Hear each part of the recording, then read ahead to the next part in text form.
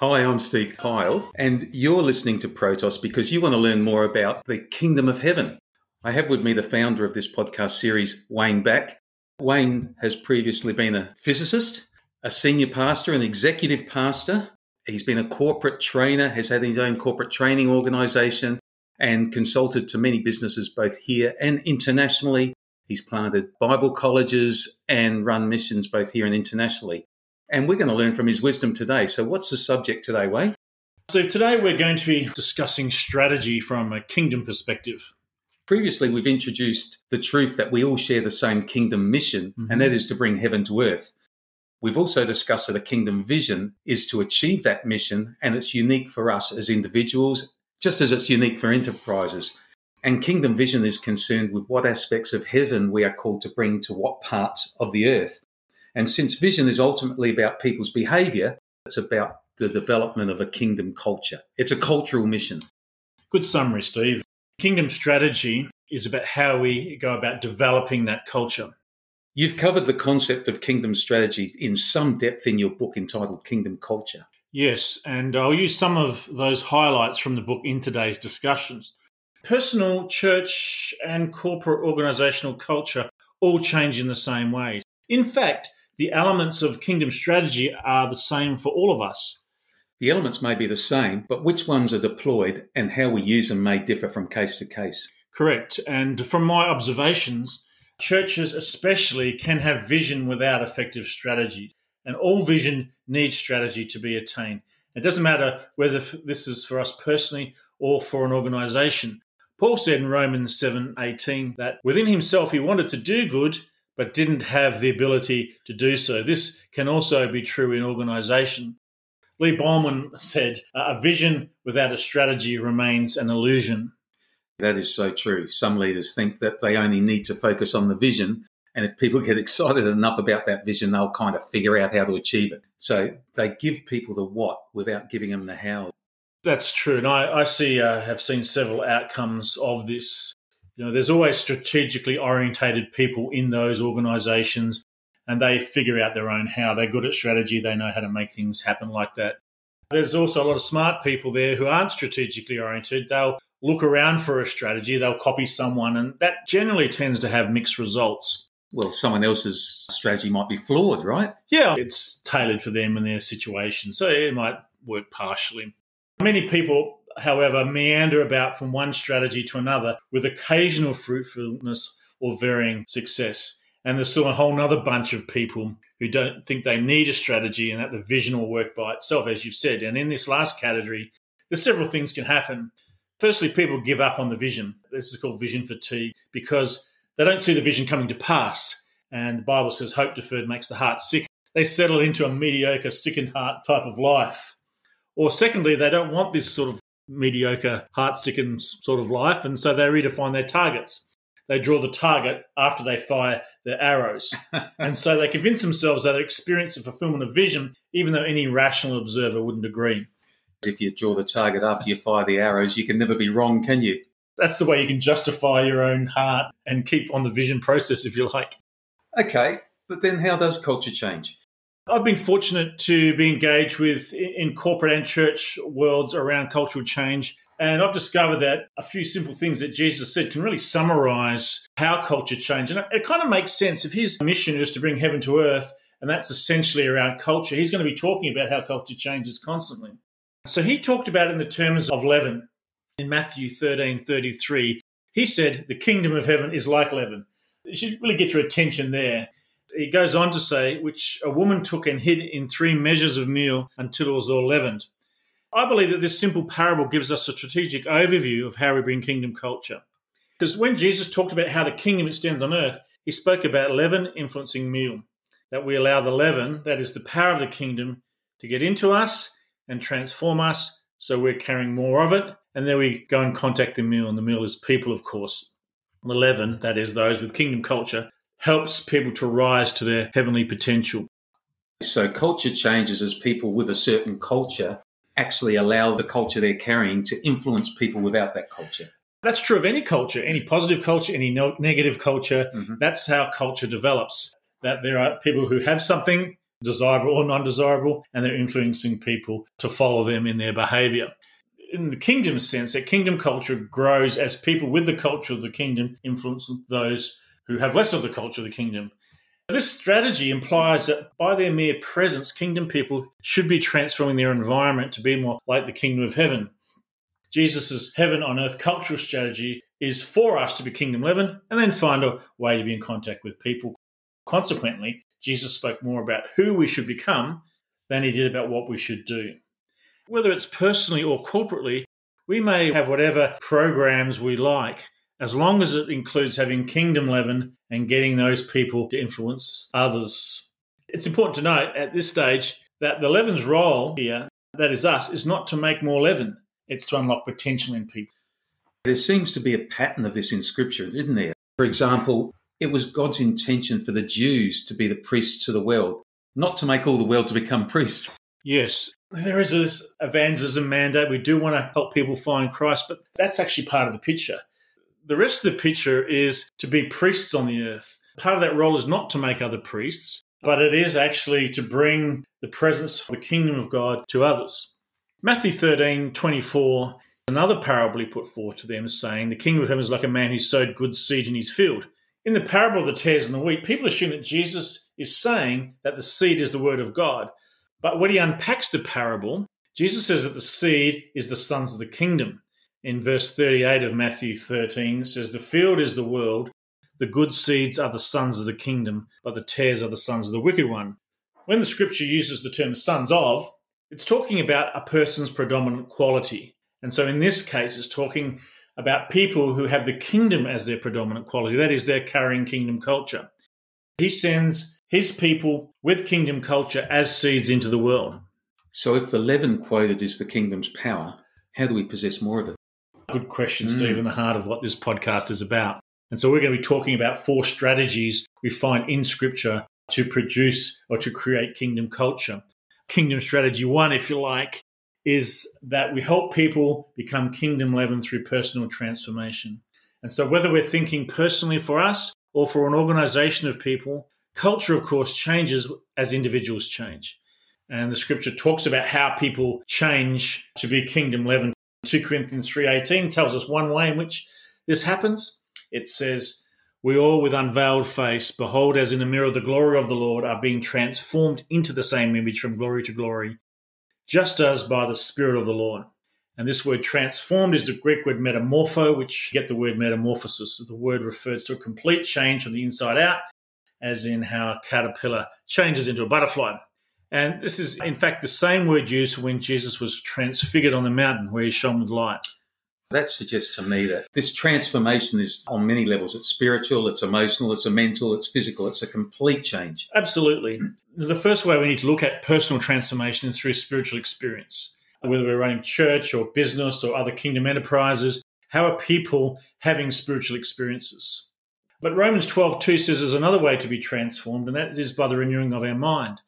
In Kingdom Strategy 1, if you like, and we're looking at personal transformation, we do look at spiritual experience, but we also look at our patterns of thinking. And so when our patterns of thinking become aligned with the truth, we're also transformed. And there are different ways we can renew our minds. And Paul gives a great summary of this to Timothy in 2 Timothy 2, verse 2, where he says, and the things you've heard from me among many witnesses, commit these to faithful men who will be able to teach others also. In this small passage, we see some processes, and these processes are throughout Scripture, but this small scripture kind of summarizes them all. The things that Paul is talking about in 2 Timothy 2:2 are the things that he receives through encounters with the Lord, if you like, revelation. He talks about hearing among many witnesses, and so he taught that revelation, so teaching is a part of our personal transformation plan. He says, commit these to faithful people.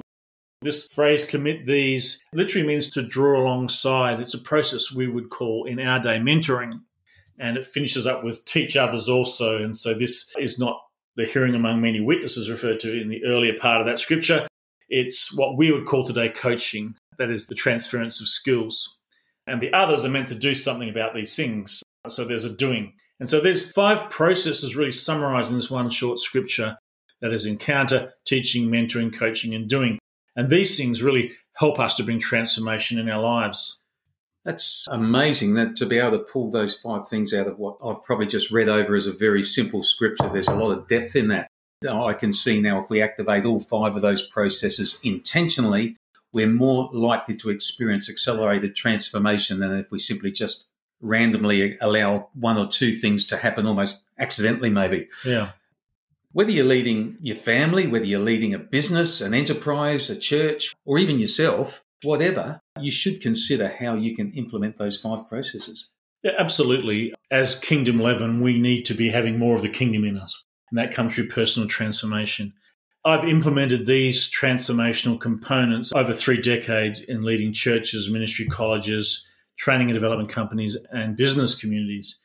And the more of these processes you activate in a person's life at once, the more their transformation accelerate.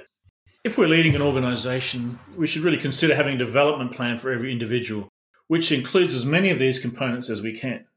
You cover this topic very well in your book, which is called Kingdom Culture, and in your personal transformation video course. Both the book and the course can be found at kingdomculture.com.au. Now, you mentioned earlier that leaven is the power of the kingdom within us. What exactly are the elements that make up the concept of kingdom leaven, and how can we recognise them? Perhaps the simplest way to recognise the elements of kingdom leaven in people is through the SED model. That's a spiritual enterprise diagnostic model that we've covered in detail in previous podcasts. That's also explained in a lot of detail in your book, Kingdom Culture. Yes, and to me, these are the elements of kingdom culture. So when we're looking at our personal development or the development of a group of people, these are the things that we should consider building through these development processes.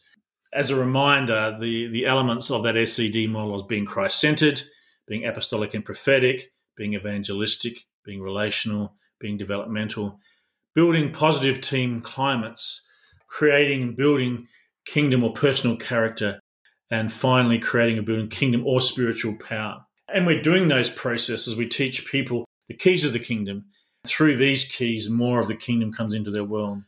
And once again, we've covered those keys in previous podcasts as well, and they include faith, prayer, humility, servanthood, and all the others that we've previously covered. Mm-hmm. Now, your book, I keep mentioning it, but it really is the crux of the subject matter of the book. It took me a while to write it, Steve, so I'm glad you're plugging it. The book is Kingdom Culture, and it has specific chapters on building spiritual culture, apostolic culture, and the culture of innovation. What is the next strategy then? Strategy 1, personal transformation. Yes. Strategy 2 is really removing and adding leaven to ourselves, around ourselves, and around the groups that we lead. 1 Corinthians 5:6-7 says, "Do you not know that a little leaven leavens the whole lump? Therefore, purge out the old leaven, that you may be a new lump, since you are truly unleavened." That makes a lot of sense. Both sides. So whatever culture you want, it can be developed further by adding people who already have that culture. We also have to remove those people who are detrimental to the culture you want to develop. As the old saying goes, one rotten apple can spoil the whole barrel. We see this in enterprises all the time. Also in our personal lives, we allow people with kingdom culture to influence us, and we restrict those who do not. That doesn't mean we separate ourselves. We just don't allow them to influence us. And in church or other corporate life, we attract those with the kingdom culture we desire, and we kind of isolate and even expel those who have the opposite. I mean, that's not a great word to use in a church sense. But in any organisation, we do need to isolate the influence of those carrying a negative culture. That is so true. Yeah, in the corporate world, it takes a lot of wisdom to hire the right people with a desired culture and fire those that are undesirable, because we know that that undesirable culture can become dominant and negatively influence those around carrying that culture we want to cultivate. We have to also remember that a single person won't carry all the kingdom culture strongly. Different people have different strengths. But if you do want to build one of these cultures that we talked about in the SED model in your personal church or corporate life, a very simple thing to do, if you like, is to add people who already carry these cultures. And we allow them to influence, as their influence can leaven the whole lump. This is not just about staff if we're running an organisation, but friends, board members, consultants. I've heard so many times in training environments with so many different organisations that the culture of a small group can be radically changed by the presence or absence of a single person, positive person, or a single negative person of influence. I've experienced that in organisations as well. I know exactly what you're talking about there. Yes, Steve, in organisations, this is a way that is used to achieve cultural change quickly. Hiring people with a desired culture and firing people who do not carry that culture, especially in leadership roles, is really a go-to strategy for corporate cultural change. When an enterprise doesn't pay attention to new influential staff, they can unconsciously change the culture by bringing unwanted characteristics into the organisation. Firing people who do not carry the desired culture communicates a strong message to the others as well about the type of cultural transformation we're desiring in this organisation as well. It really tells that story of who we are and the way we do things, what the rules are, what's acceptable, what's not acceptable, etc. I was involved leading a cultural change program for a large sporting enterprise in Australia. They decided to fire all their doormen in all of their centres, 18 or so entertainment venues. And without giving away too much information, they were kind of aging, large, framed ex-wrestler types. And they were replaced by hiring young people already trained in customer service from their local McDonald's stores, which so happened to be kind of next door to most of their entertainment venues. Well, that sounds like a rugby club, and those doormen sound like much beloved ex-players to me. Yeah, that could be right, Steve. In my book, Kingdom Culture, I go into some greater depth about culture-based advertising, interviewing and selection, because in these processes, you can make sure you're hiring people of the culture you're wanting to develop. So from a kingdom perspective, what leaven should we be looking out for to remove?